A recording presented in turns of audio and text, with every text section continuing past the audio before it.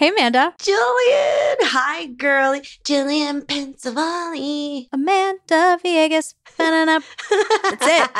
I feel like we've known each other for like 20 years. How does that work? You texted me about running around naked on my birthday because that's how I came into this world. Yes, hell yes. I feel like we're soul sisters from a past life. Hi, Jillian here, and welcome to Let the Women Do the Work, the podcast where we look at true crime from the perspectives of the women involved. Because in all these stories, there's a woman on the sidelines, in the courtroom, at home, and in the streets holding together the threads of support for a story they believe in.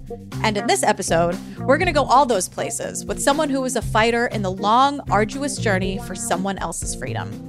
Amanda Villegas is a wrongful conviction advocate based in El Paso, Texas. She's particularly focused on providing support for the loved ones of the wrongfully convicted. She knows what it's like to be on that roller coaster fighting from the outside for someone you love.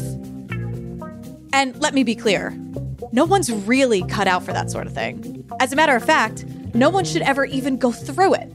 But if anyone's up to the task, it's Amanda. You have to be a little crazy. You know, my family, when I told them I was dating somebody who had a life sentence, you know, they're law enforcement and right. Yeah, and they learn, they know me, so they know, like, don't push up against Amanda because whatever you say isn't going to mean shit to her. Once I have my mind right and set on something, nobody's going to change my mind about it. So I was like, yeah, Dad, I'm dating someone. Yeah, he's got a life sentence, so expect a letter from a jail in the mailbox. It's for me. And they're like, okay. They're not going to argue it. They were very supportive. Yeah, they knew better than to argue with you. Yeah. That person who she was dating and would eventually common law marry, have kids with, and build a life with was Daniel Villegas. Daniel was locked up as a 16-year-old for the double murder of two other young men in El Paso, Armando Lazo and Bobby England. And no, he didn't do it. But he did spend over 20 years in prison for that blatant and highly consequential miscommunication. Quick side note, Keith Morrison, yes, that Keith Morrison from Dateline, looked into this case for several years. And he made a documentary on Daniel's story called A Fatal Confession. We'll be playing clips from that piece throughout the episode, so buckle up. There were certain high-profile cases that you would hear about, and they were definitely one of them. You know, it was all over the newspaper, all over the news. Mondo and Bobby were good kids, not gangbangers. On the street, the news of their murders traveled in worried whispers, mouth to mouth. Fear infected the neighborhood. But something else, too. The will to brag. It was 1993, and Daniel was a teenager. A teenager who was, admittedly, kind of a hothead. After this drive-by shooting became the talk of the town, Daniel mentioned something about it to his cousin while they were hanging out. He said he'd done it, but he was just trying to sound tough. Remember, he was a hothead. Anyway, the cousin was then questioned by police, which led the police to Daniel. Texas law allows police to speak with minors without a parental presence or parental permission. Which, whatever, we don't have time to get into what a great idea that is. So one night, Daniel was brought into a police station, interrogated for hours, and by morning, investigators had a full, signed confession from him. But how they got it is subject to scrutiny. The detective who interviewed him, Alfonso Marquez, was described by several young men in this story as an intimidator of sorts. Daniel's account of the night goes a little like this. He was handcuffed to a chair in an office, and he was alone with Marquez, who was seated behind a typewriter. Detective Marquez typed away as Daniel started talking. And when Daniel denied his involvement in the crime, Marquez ripped the paper from the typewriter and instructed Daniel to start over. As the hours slipped by, things got more threatening. Here's Daniel's word on it. He slapped me in the back of the head, and he said, "Look, I know you did this, you little punk." He said, "Are you gonna make a statement or what? Or am I gonna have to kick your ass?" He said, if you make a statement, if you're a juvenile, he said, it won't be so bad on you. He said, if you don't make a statement, he said, I'm gonna make sure you get the electric chair and I'm gonna fry your ass. So they treat you as a juvenile if you confess to committing a murder, but if you didn't confess, he would make sure you got the death penalty. Yeah, and he was gonna pull the switch on it. Mm-hmm. It's worth noting here that Detective Marquez also interviewed Daniel's cousin, as well as the only other witness to the crime, a boy by the name of Jesse Hernandez. Both have described their interrogation experiences as frightening. Jesse even said in his interview with Keith Morrison that he nearly confessed to the crime too, out of intimidation. Marquez tried to get him to confess. And Jesse said he nearly did, had his mom not picked him up and put an end to the whole thing. He could have been Daniel, which leads me to believe a lot of young men could have. In 1994, Daniel was tried for capital murder, resulting in a hung jury. He was tried again the next year, but it didn't go well. The public defender representing him only called one witness, and the signed confession cast a long shadow of guilt over the courtroom. Daniel was sentenced to life in prison, essentially for being a teenager, loud-mouthed and ultimately manipulable. Beyond that, there was no evidence. Zero. Flash forward over a decade.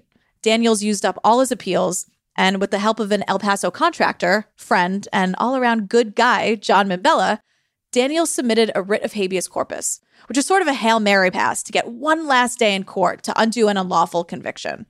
His team cited insufficient counsel and, actual innocence as their reasons. He had a less than 2% chance of getting it granted and eventually getting freed. That's not hyperbole either. That's the real number. And at this point, Daniel's case gathered national attention. A movement for his freedom was thriving on the ground in El Paso. And that's when Amanda walked into his life. In 2011, while Daniel fought once more for his life back with the writ of habeas corpus, Amanda was a single mom, living alone in an apartment with her daughter. I got home with her. She was throwing a fit, whatever. I had the news on.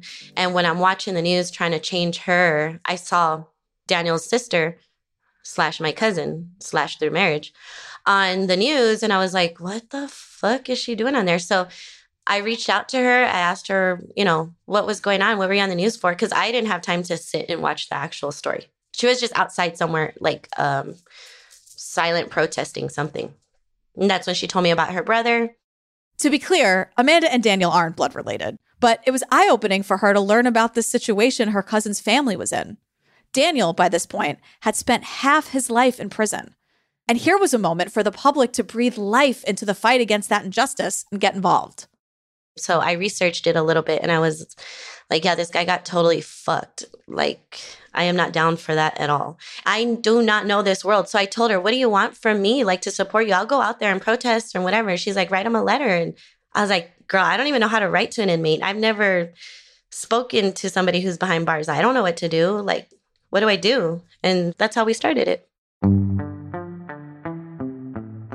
I was actually having a little get together at my apartment and we were all drinking. And I remember writing that in the letter, like, hey, we're all giving a cheers up to you and we'll keep in contact. And what's your favorite music? Who's your favorite artist? Things like that. I didn't get too deep into it. Just trying to give him some normalcy of the free world, of somebody writing to him in the free world. And then he wrote back and I remember getting the letter in the mailbox. And I didn't even make it home to open it. I pulled over into a mattress store. I just remember all the specifics because I was like, I have to read what he said. From there, they just started talking about all those small things you talk about when you want to get to know someone. They discovered they both like Prince and Wu-Tang Clan. And he told Amanda more about the context of how all that normalcy left his life. Yeah, he was more intense than I was, but he seemed more mature. We've got a 9-year age difference between us. And he was joking, like, you were playing with Barbie dolls when I got locked up. And I was like, yeah. Amanda grew up as a self-proclaimed military brat, moving from place to place before settling down in El Paso. When she eventually did live there, she lived in a different part of town from Daniel. She described her side of town, Far East it's called, as a quiet, working-class neighborhood. And Daniel grew up in northeast El Paso, which had more reported crime and gang activity. It's the part of town where this drive-by shooting took place. And because of that difference, Amanda grew up with a different view of the police. She genuinely saw them as protectors. So as she read up on the way they, as she says, fucked Daniel over, she was nervous to meet him in person. She could feel her perceptions of the criminal justice system changing, and her life changing too. Yeah, so the first time I went to go see Daniel, and everyone always tells me, like, it's so weird that you were so worried about what he was going to think or how he was going to judge you on your life. I never thought of it. Like, I never saw that. I didn't know how inmates were supposed to come off like buff because that's all they do is work out, or really fat because that's all they do is eat honey buns. I didn't know. So I was like, oh my God, this guy's older. Like, I was imagining him with like a big old beard and like sitting down like, girl, what have you done with your life? Like I was, like I said, I was a single mom struggling financially, didn't go to school, college. So I was like, oh my God, he's going to be like, I've been in here for this long and I would have done this. And you're just barely making it. Like, that's what I was thinking he was going to say. And I was like, fuck, I'm going to get lectured by this guy who has a life sentence.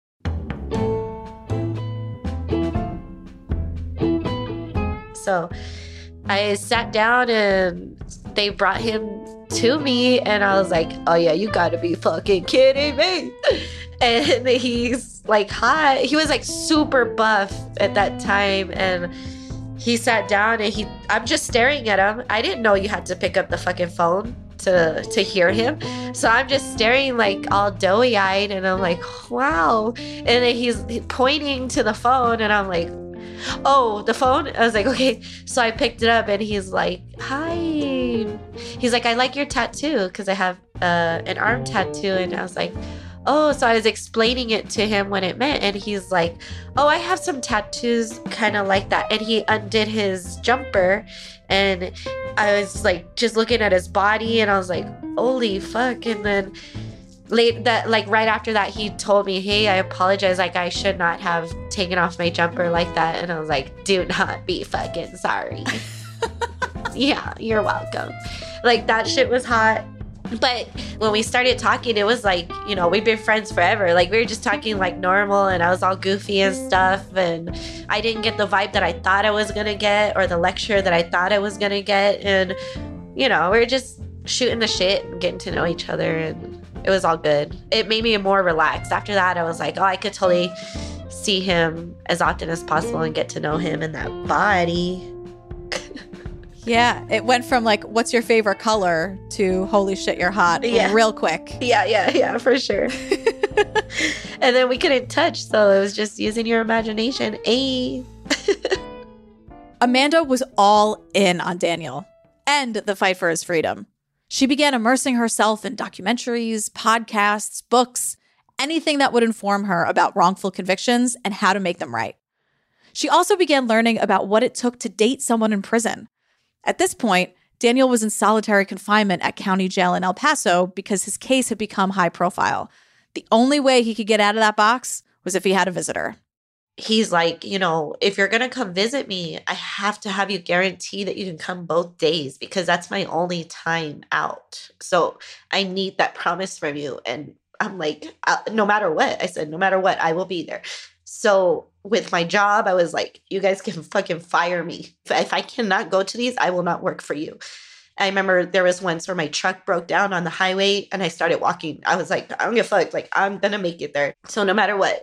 And the Girlfriend of the Decade award goes to, yeah, you know who. Because not only did Amanda commit to these visits, she adapted to all kinds of ways that prison impacted her dating life. It was hard, illuminating, and even sometimes kind of hilarious. Especially someone who's been in for so many years. Because you know what, too? They learn about dating also from magazines and books. So you'll notice like those little things and it's like, they're acting kind of like we're in a movie or something. Like, it's not how it is. But yeah, there was the arguments that we would get into. This was like, I learned not to do this. This is a big difference. You know, we'd be on a phone call, a 45-minute phone call. So if we're arguing, like, he'd be like, where were you? Like, you didn't answer my phone call. And, you know, that would cause an argument, let's say, just like any other couple out here. But if I hung up on him with anger, if I was like, you know what, fuck this, I'm tired of hearing your shit, click. He couldn't, like, just call me back easily, you know? Or if he hung up on me, I couldn't be like, oh, I'm going to call him 10,000 times now.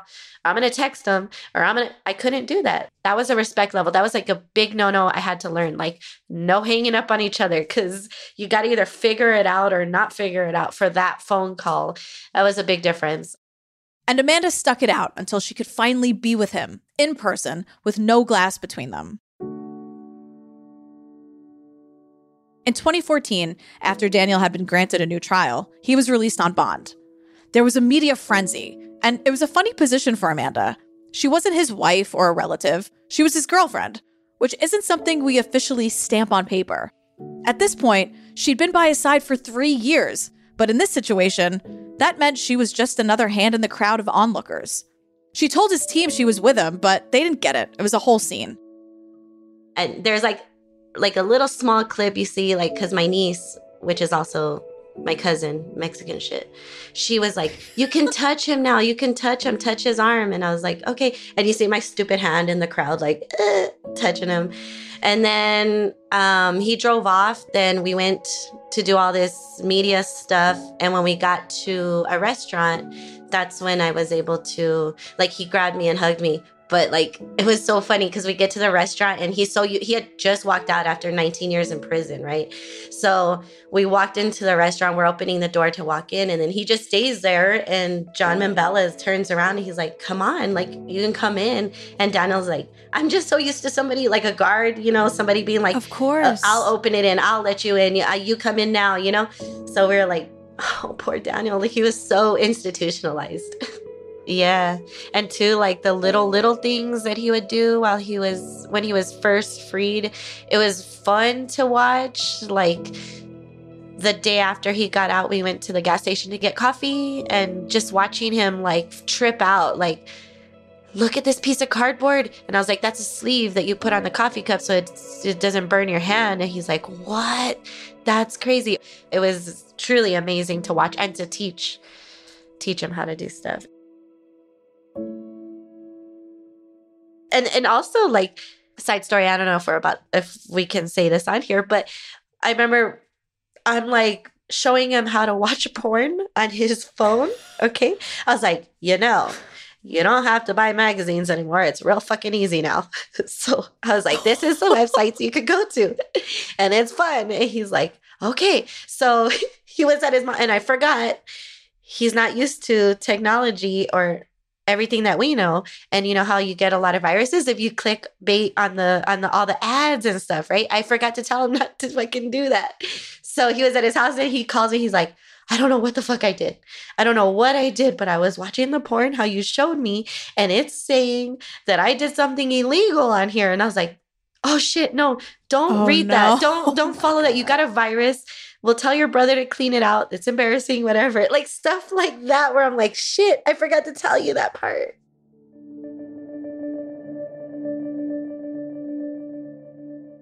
So Daniel came out mentally as a 16-year-old still in every aspect. He was very immature in a lot of things. And the very first year he was out, he promised his mom he would stay with her for a year. And thankfully, I lived like 5 minutes away from her, so I would see him every day and whatever. But I started seeing pretty quickly that which I can't put a lot of fault on him. Like, how are you going to come out into the free world and instantly be in a committed relationship? Like, I already knew that there was going to be issues with that because he had a lot of affairs. We've talked about it before. That first year, there was like a lot going on with other women, and I was just trying to let him ride it out and learn how to treat a woman. Because you got to think too, Daniel was raised in the system since he was a teenager. He was raised by murderers, by pimps, and they taught him how to love. Like, they taught him how to be to a woman. So when he comes out here, I'm telling him, no, that is not how you treat a woman, and that is not what you do. So at the same time, I'm still with him, and I'm, drama was happening, and I'm like, this is not okay. Like, I just need to teach you, and you need to understand. And finally, yeah, like, he got out of that. We moved in together, and he grew. And he'll say every day, he says to this day, like, the man I am now is because of you. Like, you taught me how to be this man. And I am always going to be thankful for that. Like, always. Yeah. That's so much responsibility, Amanda. Like, how were you in that time? Aside being maybe the most understanding person on earth in that moment. I mean, what were you? You had a life too. And now not only are you helping this person who just, of course, went through this horrible, traumatizing experience for 19 years. Where are you in all of this? That's a good question. I put myself on the back burner because I felt like him and my children and advocacy was first. And then I was, just trying to be there so much for other people. In this chapter, he really needed somebody like me, because if it was anybody else, women won't stand for that shit like for too long. A lot of women won't. And I knew I could, and I could deal with it because I loved him.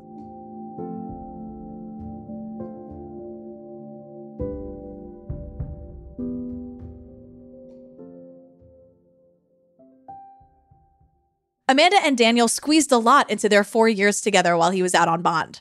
They were common law married. They began building a family. She stuck by his side, and this came with a lot of attention. She had to do interviews, including with the one and only Keith Morrison. And you know what? You just have to hear this story. It's the stuff of legend. Man, I remember getting off of work. They were like, okay, we're going to interview at this time, at this place, whatever. Daniel and I drove over there, and they're like, we're going to do your makeup. I had just given birth to our daughter. So I was feeling, like icky and tired and whatever. And I walked in, I started looking around for where he was, and he just popped out of a corner, and he was like, hi, Amanda. And I'm like, oh my God, hi. And I'm like, all right, I'm down, Keith. Like, let's do this. Like, I've never tried to adapt. You could be the president. I'm still going to fucking talk to you how the fuck I talk to you. So he's like, do you want anything to drink or do you want something to eat? And I'm like, no. And he's like, I have Diet Cokes. And I looked at the table and it's just full of Diet Cokes. And I was like, Keith, Diet Coke's really bad for you. And he was like, oh, I know. I've heard that before. And then like we're miking up. We're about to start the interview. And Robert Dean is a producer, and he was behind Keith. And I was like, please just don't croak before I get through this interview with you. And then Dean looks at me like, no, don't say that. And I'm like, well, fuck, I don't know. And so Keith just starts cracking up. Like his face got all red, and he was like, nobody's ever told me something like that ever. And Dean was like, oh my God, I can't believe this girl's cracking hard ass jokes on him. And I was like, oh, I'm sorry, but I'm serious. Don't die. Let me get through this fucking interview. So I'm sure you can tell by this point that humor is something Amanda cherishes and leans on. She knows she's good at making people laugh. But she also harnessed a sense of purpose by leaning into advocacy. She was also busy organizing discussion groups of women with incarcerated partners. She was involved with Daniel's team and their path forward. And she was keeping her family together. Remember, they had kids. Well, when she got pregnant, that presented its own crisis of decision-making. Daniel was a young father when he first went to prison all those years ago. He was nervous about not being an in-person father for another baby. But they made the decision to move forward and have a child. And then they had another. Daniel's trial date was actually bumped back because it originally landed on Amanda's due date. They were busy building their lives, under the threat of it getting taken away should Daniel go back to prison. And the prosecution knew this. So, leading up to his third trial, they attempted to make Daniel an offer he couldn't refuse. But Amanda could. Hey girl, HelloFresh is here. I love HelloFresh so much. You know how we feel about America's #1 meal kit. Come on. Who needs coffee when you have HelloFresh? We don't need it. You know all of this. HelloFresh is the meal delivery kit that gives you the pre-portioned ingredients. You get exactly what you need. You can cook these dinners or lunches or whatever in like 30 minutes or less. A lot of them use like one pot. Also, I'm going to say this again. When you have HelloFresh in the fridge, you always know what's for dinner. You never have to have the argument at 4:30 every day. Just my family? No. It's also like 72% cheaper than going out to eat at a restaurant, and it's even cheaper than grocery shopping. And again, like you go to the grocery store and you just need a little bit of oregano. They give you a whole like 3 pounds of it. No. That is so wasteful. It's so expensive. HelloFresh sends you exactly what you need. And get this, HelloFresh has all kinds of menus, but their newest one is the Mediterranean menu, and it's filled with fresh fruits, veggies, nuts, olive oils, and fiber-packed whole grains. Like, they are nailing it all the time. And it's hard because HelloFresh now has 30 dinner recipes to choose from every single week. week. You want to hear what I'm eating this week? Sure. 1 pan smashed black bean tacos. 1 pan. It. Silky Sicilian penne, my drag name, and lemon tortelloni Palermo. Are you kidding me? How delicious do all of those sound? 30 minutes. Come on Tortelloni now. Palermo, you kiss your mother with that mouth? I sure do. It's nice and lemony. Fam, we love HelloFresh so much, you gotta get in on it. So go to HelloFresh.com/women16 and use code WOMEN16 for up to 16 free meals and 3 free gifts. Yeah, one more time, that's go to HelloFresh.com/women16. Use code WOMEN16 for up to 16 free meals and 3 free gifts. That means you're sending meals to your friends. Ah, I love HelloFresh. #1 meal kit for a reason. America's #1 meal kit. That's all I'm saying.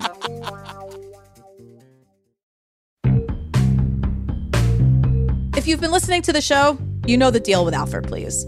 Plead guilty, but maintain your innocence, they say. They're contradictions. They're bluff cards for prosecutors. They're ridiculous. And after the West Memphis 3 case, when Damian Eccles, Jesse Miskelly, and Jason Baldwin were offered one and accepted it, there was an explosion of Alfred Pleas nationwide. Now, it's worth saying here there are all different kinds of Alfred Pleas. They come from prosecutors with all different kinds of footing in a case. And the pleas themselves offer up all different things. Some offer shortened sentences if taken. Some offer probation. Daniel's was like that of the West Memphis 3. If he took it, he could walk free, be with his family, and resume the life that he and Amanda had so diligently built together. But don't get it twisted. It's not an olive branch. It's a threat. It's the prosecution saying, don't fight for what you really want because you can't beat us. So take this deal instead. It's operating on the assumption that the prosecution's case is solid. But breaking news, it wasn't. In the months leading up to the trial, the Texas Court of Criminal Appeals ruled that Daniel's confession from that night all those years ago could not be used as evidence this time around. Without that, what kind of evidence could the state have? Yeah, what is that? Is that the familiar scent of gaslighting? Oh yeah, Amanda, take it from here. And to me, in my head, I was like, these motherfuckers kept Daniel out waiting for this 3rd trial so that he could start a family, so he could get comfortable, so he could be happy. And then they want to scare him and be like, well, we're going to go to trial. I guess you should just take the plea. That's what they fucking did. I was like, I see what they're doing. And I understand, Daniel, why you're fucking scared, because when you went to prison as a teenager, you had a newborn. You had a newborn daughter, and then you got fucked and you got a life sentence. And now you have a newborn again, which is our daughter. And now they're saying, take the plea so you don't have to repeat what you did last time. And now you can raise your daughter out here. Amanda was fully studied up on Alfred Pleas. So when Daniel's attorney told him he had 48 hours to consider the deal, Amanda got to work. So I said, let's go home. I'm going to tell you about what I've been trying to tell you about, because now you're going to shut up and listen, because I need to explain this plea deal to you. And we sent our kids off with my in-laws, and for 2 days we were just arguing back and forth about all the what ifs and the fears and all that shit. And at the same time, I was telling John Mambella, like, he's not sure. Daniel's not sure what he wants. I'm trying to show him. John was like, let me call Jason Baldwin. Jason flew him in, and Jason took the Alfred plea too. And Jason and Daniel were going back and forth. I remember we went to go eat. Everywhere we were going, they just kept talking about it, crying, getting frustrated. Jason's like, dude, I don't know. You have kids. Just take the plea so you can raise them. And then 30 minutes later, Jason's like, don't fucking take it. I think you could win it. And I'm like, I'm looking at both of them because I've already tried myself in the dogfight. And I'm looking at both of them. And I'm like, come on, Jason, like, just do it. So at the end, Jason tells him, if you fight this case, Daniel, and you go all the way with it, you'll be able to be doing it for the ones that couldn't, for the ones who had to take the Alfred plea. And Daniel broke down. He was like, that's it. Okay, we're going to do it. We're going full force then. I was like, okay, no changing minds. I said, we haven't told your parents that we're going to fight, go to trial. Because you have to think, like, his mom, she's been there since day one. So she's exhausted too. She's like, I just want this shit over with. Just take the Alfred plea. Let's just move on. Fuck what everyone else thinks. Fuck it. And she always says, like, Amanda came in with fresh eyes and a bushy tail and ready to fight. She took on where I left off. So I'm more like, nah, fuck this. So I was afraid to tell his parents that we're not taking the plea and we're going to trial. Because I knew they've gone through 2 trials before this. I was like, fuck, they're going to be like, oh, you got to be fucking kidding me. But they weren't. They were all in support, his whole family. We told my family too. Everybody was like, we trust you guys. If you guys think this is what it needs to be done, how it needs to be done, let's do it. And we're like, all right, we're in, let's go.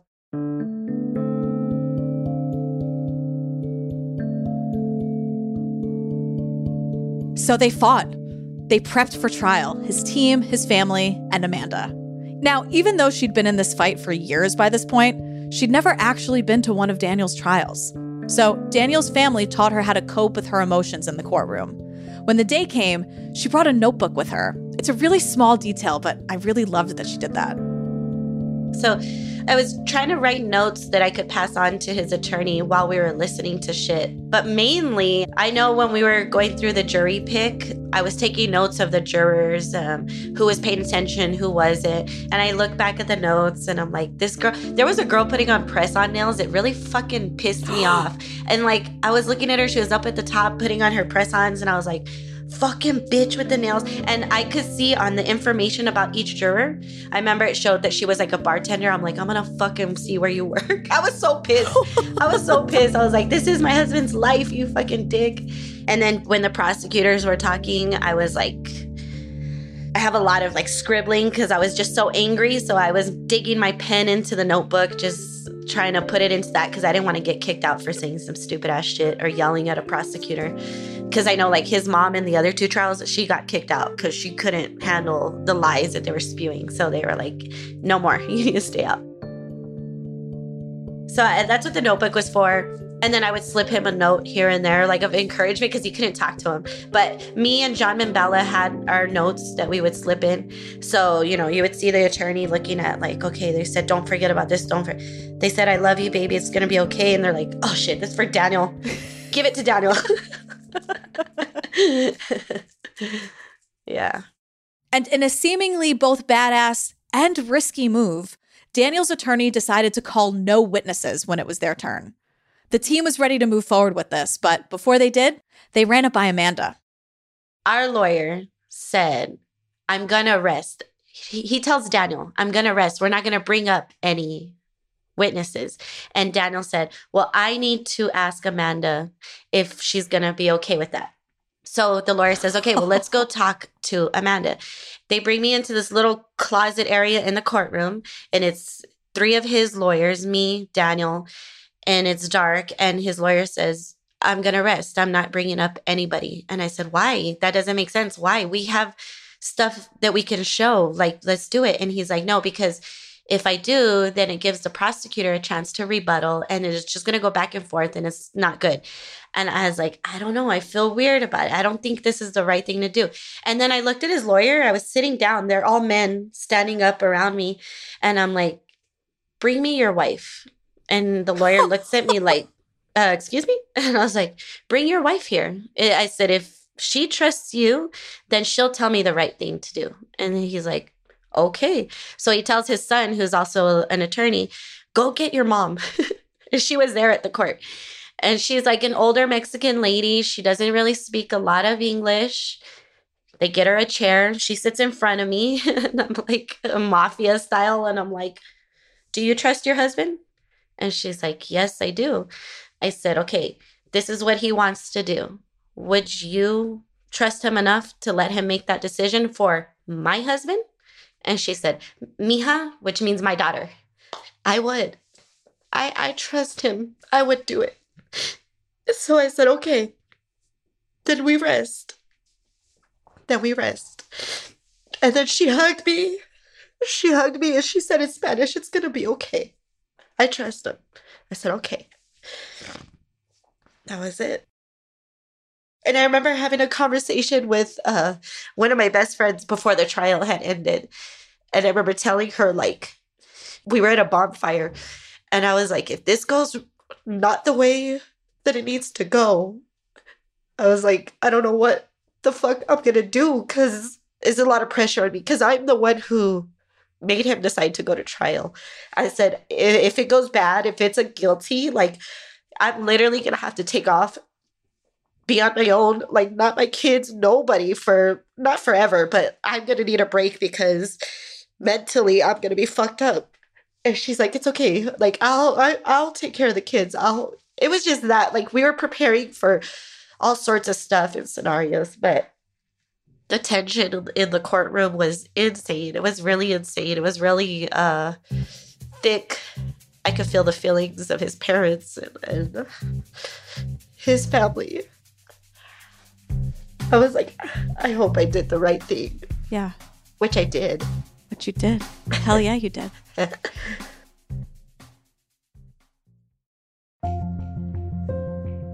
So what was that? You know, there's that footage, that famous footage of Daniel. I mean, his legs go out from under him when the verdict comes in. Right. And he's not guilty. What was it like for you? What was your experience hearing those words? I remember standing up and screaming and sitting back down. And at that time, I really didn't have a relationship with God or whatever, but I like raised my hand in the air, like to whatever higher power is out there. Like, fuck, thank you fucking shit for all of this. Thank you, energy. Thank you, God. Thank you, a higher power. I don't know what the fuck, but thank you. I rose my hand in the air and I looked down. The night before, Daniel and I had a discussion, and we were like, okay, it's gonna be not guilty, obviously. So we're like, after the not guilty, we're gonna get interviewed and we're gonna speak our truth, and we already had it, like, I'll talk to these people, you can talk to them, and this is what we're gonna say, and blah, blah, blah. No, it was not guilty. Daniel falls to the floor. He got up. The judge said some nice words to him, and I already knew he's gonna want to book it. So we rushed past all the media. We go into the elevator, and inside the elevator was one of the prosecutors who had been on Daniel's case that ended up getting off of the case, and he was in the elevator. So we get in, and I see him, and I'm like, oh, this is fucking awkward. And he's like, I heard the good news. And Daniel said, yes, sir. And then they shook hands. And I mean, he's a good guy. I think he got off the case maybe because he knew it wasn't the right thing to do. They shook hands. And then we went down to the parking garage. And Daniel's like, do you realize we're going to... Daniel said, do you realize we're going to spend the rest of our lives together? I said, yeah, but we left the kids in the courthouse.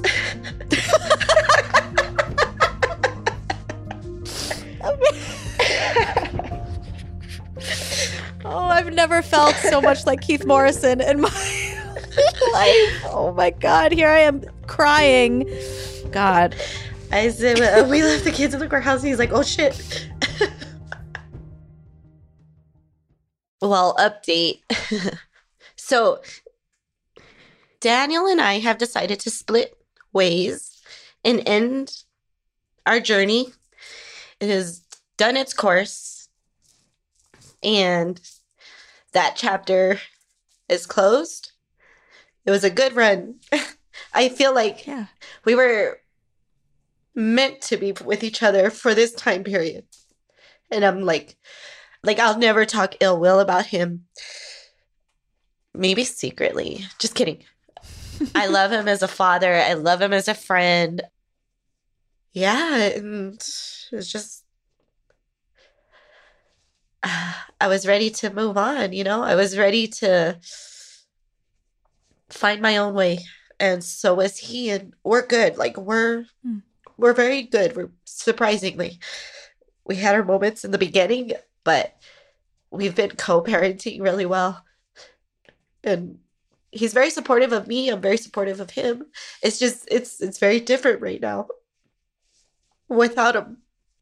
It's very different without him in the advocacy world, because he was always right next to me. And it's okay. I'll learn how to do it without him. But we're doing great things separately. Yeah. Right now. I think it's so important for some people to hear, women in your position to hear. I think maybe it could have been you could have felt a lot of pressure to stay together to force something to work that all these years later, like you said, had run its course just because of how it would look or what it means that you are this sort of entity together, the wrongfully convicted and the supportive, brilliant, tough, badass wife, like what it would look like to people. And I commend you both for listening to yourselves and to each other and sort of realizing we did amazingly good work together. But that's kind of it now. That's, that you're here, you're at this certain point wherever you are now. I think that's commendable and very important for people to hear. Yeah. And you're right. That's exactly what it was. A lot of it is if the system wouldn't have fucked him over mentally and wouldn't have done what they did, maybe we would have been okay. Mm-hmm. Maybe we would have survived it. So a lot of my frustration and anger comes from these wrongful convictions that fucking destroy people mentally. And they live in their own silent prison out here. They live in their own silent prison every day. And it's just not fair to the ones that love them. You know what I mean? Like, we knew what we were getting ourselves into, but not completely. But if the system would just fucking do it right, we would have avoided all of this. That's where a lot of my resentment and anger comes from, is would we have survived it if he hadn't spent 19 years in prison? Maybe. But there's just a certain point when you just have to, for your own mental stability, there's just limits where I have to say, no more. I am proud of myself. At the end of the day, I am proud of myself. I'm proud of him. I really am. And I love to see how he interacts with people now. Because like he said, like, you made me into this person. So it's like watching something that you helped with. And I get to watch him from afar and be like, fuck, he's a good person. Like, he's done good. And I'm proud of that. I'm very proud of him. Amanda is still actively in the fight against wrongful convictions. She still talks with loved ones of the wrongfully convicted, and she describes herself as a little crazy after what she's been through, like yelling at teens in Walmart to know their rights. Shit like that. Classic Amanda stuff. And then there's the ongoing project of co-parenting her kids with Daniel. So Daniel always says, our two oldest, they're going to go to college and be great things. And so we have to start saving money for them. And the 3-year-old, we have to save for her bail money because she's fucking crazy. And I'm like, yeah, for sure. But our kids are very trained. They know their rights. They know what limit to trust authority. My 6-year-old, we were actually in the news not too long ago because my 6-year-old, he's in kindergarten. He got left at the bus stop when he wasn't supposed to. And it was a whole situation. And because Daniel is who he is, Daniel went on his social media to talk about it. Like, hey, the district left my kid unattended and he didn't know where the fuck he was. And he was scared and whatever.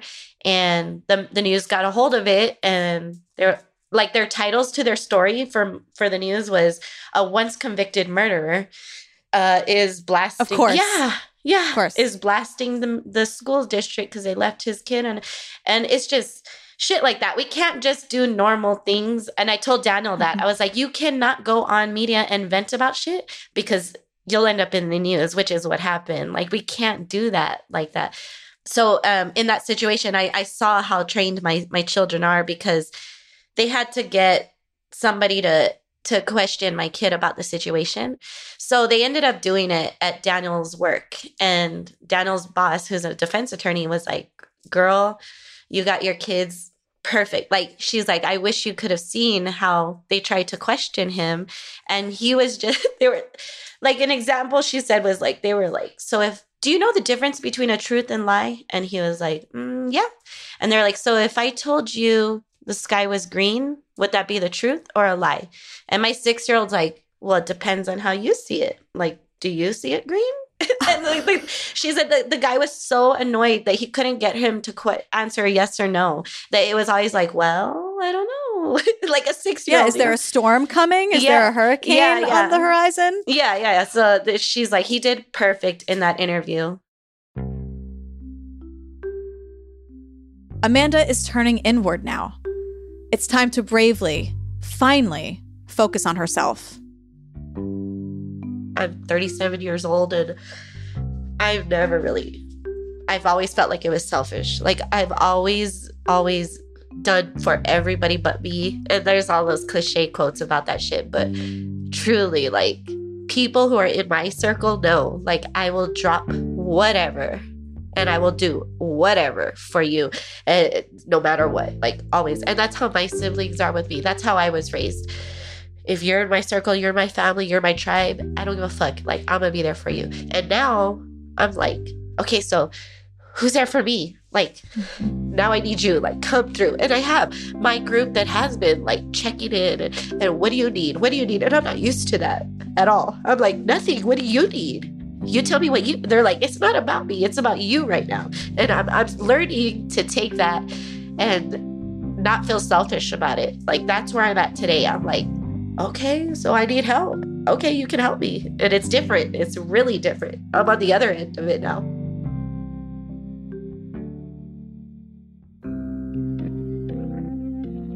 Loyal listeners will know that you can do a ton to get involved in the fight to free innocent people from prison. Check out Innocence Projects, prisoners' rights organizations in your community, and in particular, Proclaim Justice, the advocacy group that helped in Daniel's fight.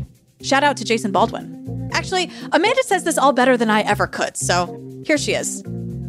Donate, advocate, and learn. Educate yourself. Learn. Because even though, like, shit didn't happen to you personally, you know somebody who's been wronged by the justice system. Everybody knows somebody who's been fucked by them. And just know your rights, man. Know what to do in those scenarios, in those cases. That's what I want people to do. Don't ever think shit can't happen to you. Anybody, even the most normal fucking person, can get fucked. Let the Women Do the Work is a production from the Obsessed Network, and it's produced by Becca DiGregorio, Natalie Grillo, Patrick Hines, and me, Jillian Pensavalle. Our editor and mixer is Jennifer Swatek. Find me on Twitter at Jillian with a G, and remember, just let the women do the work. I do have one final question for you. Do you think you could tell Keith Morrison I said hi? Is that like... I will. Do you think you could? I will definitely email or call Robert Dean, the producer, to tell him to tell you. Just, whatever we got to do. I keep putting out calls for Keith to call me, and, my phone's right here, Keith. I got nothing, but... I'm going to totally do it, Jillian. Don't tell me, because I will do it until it's done.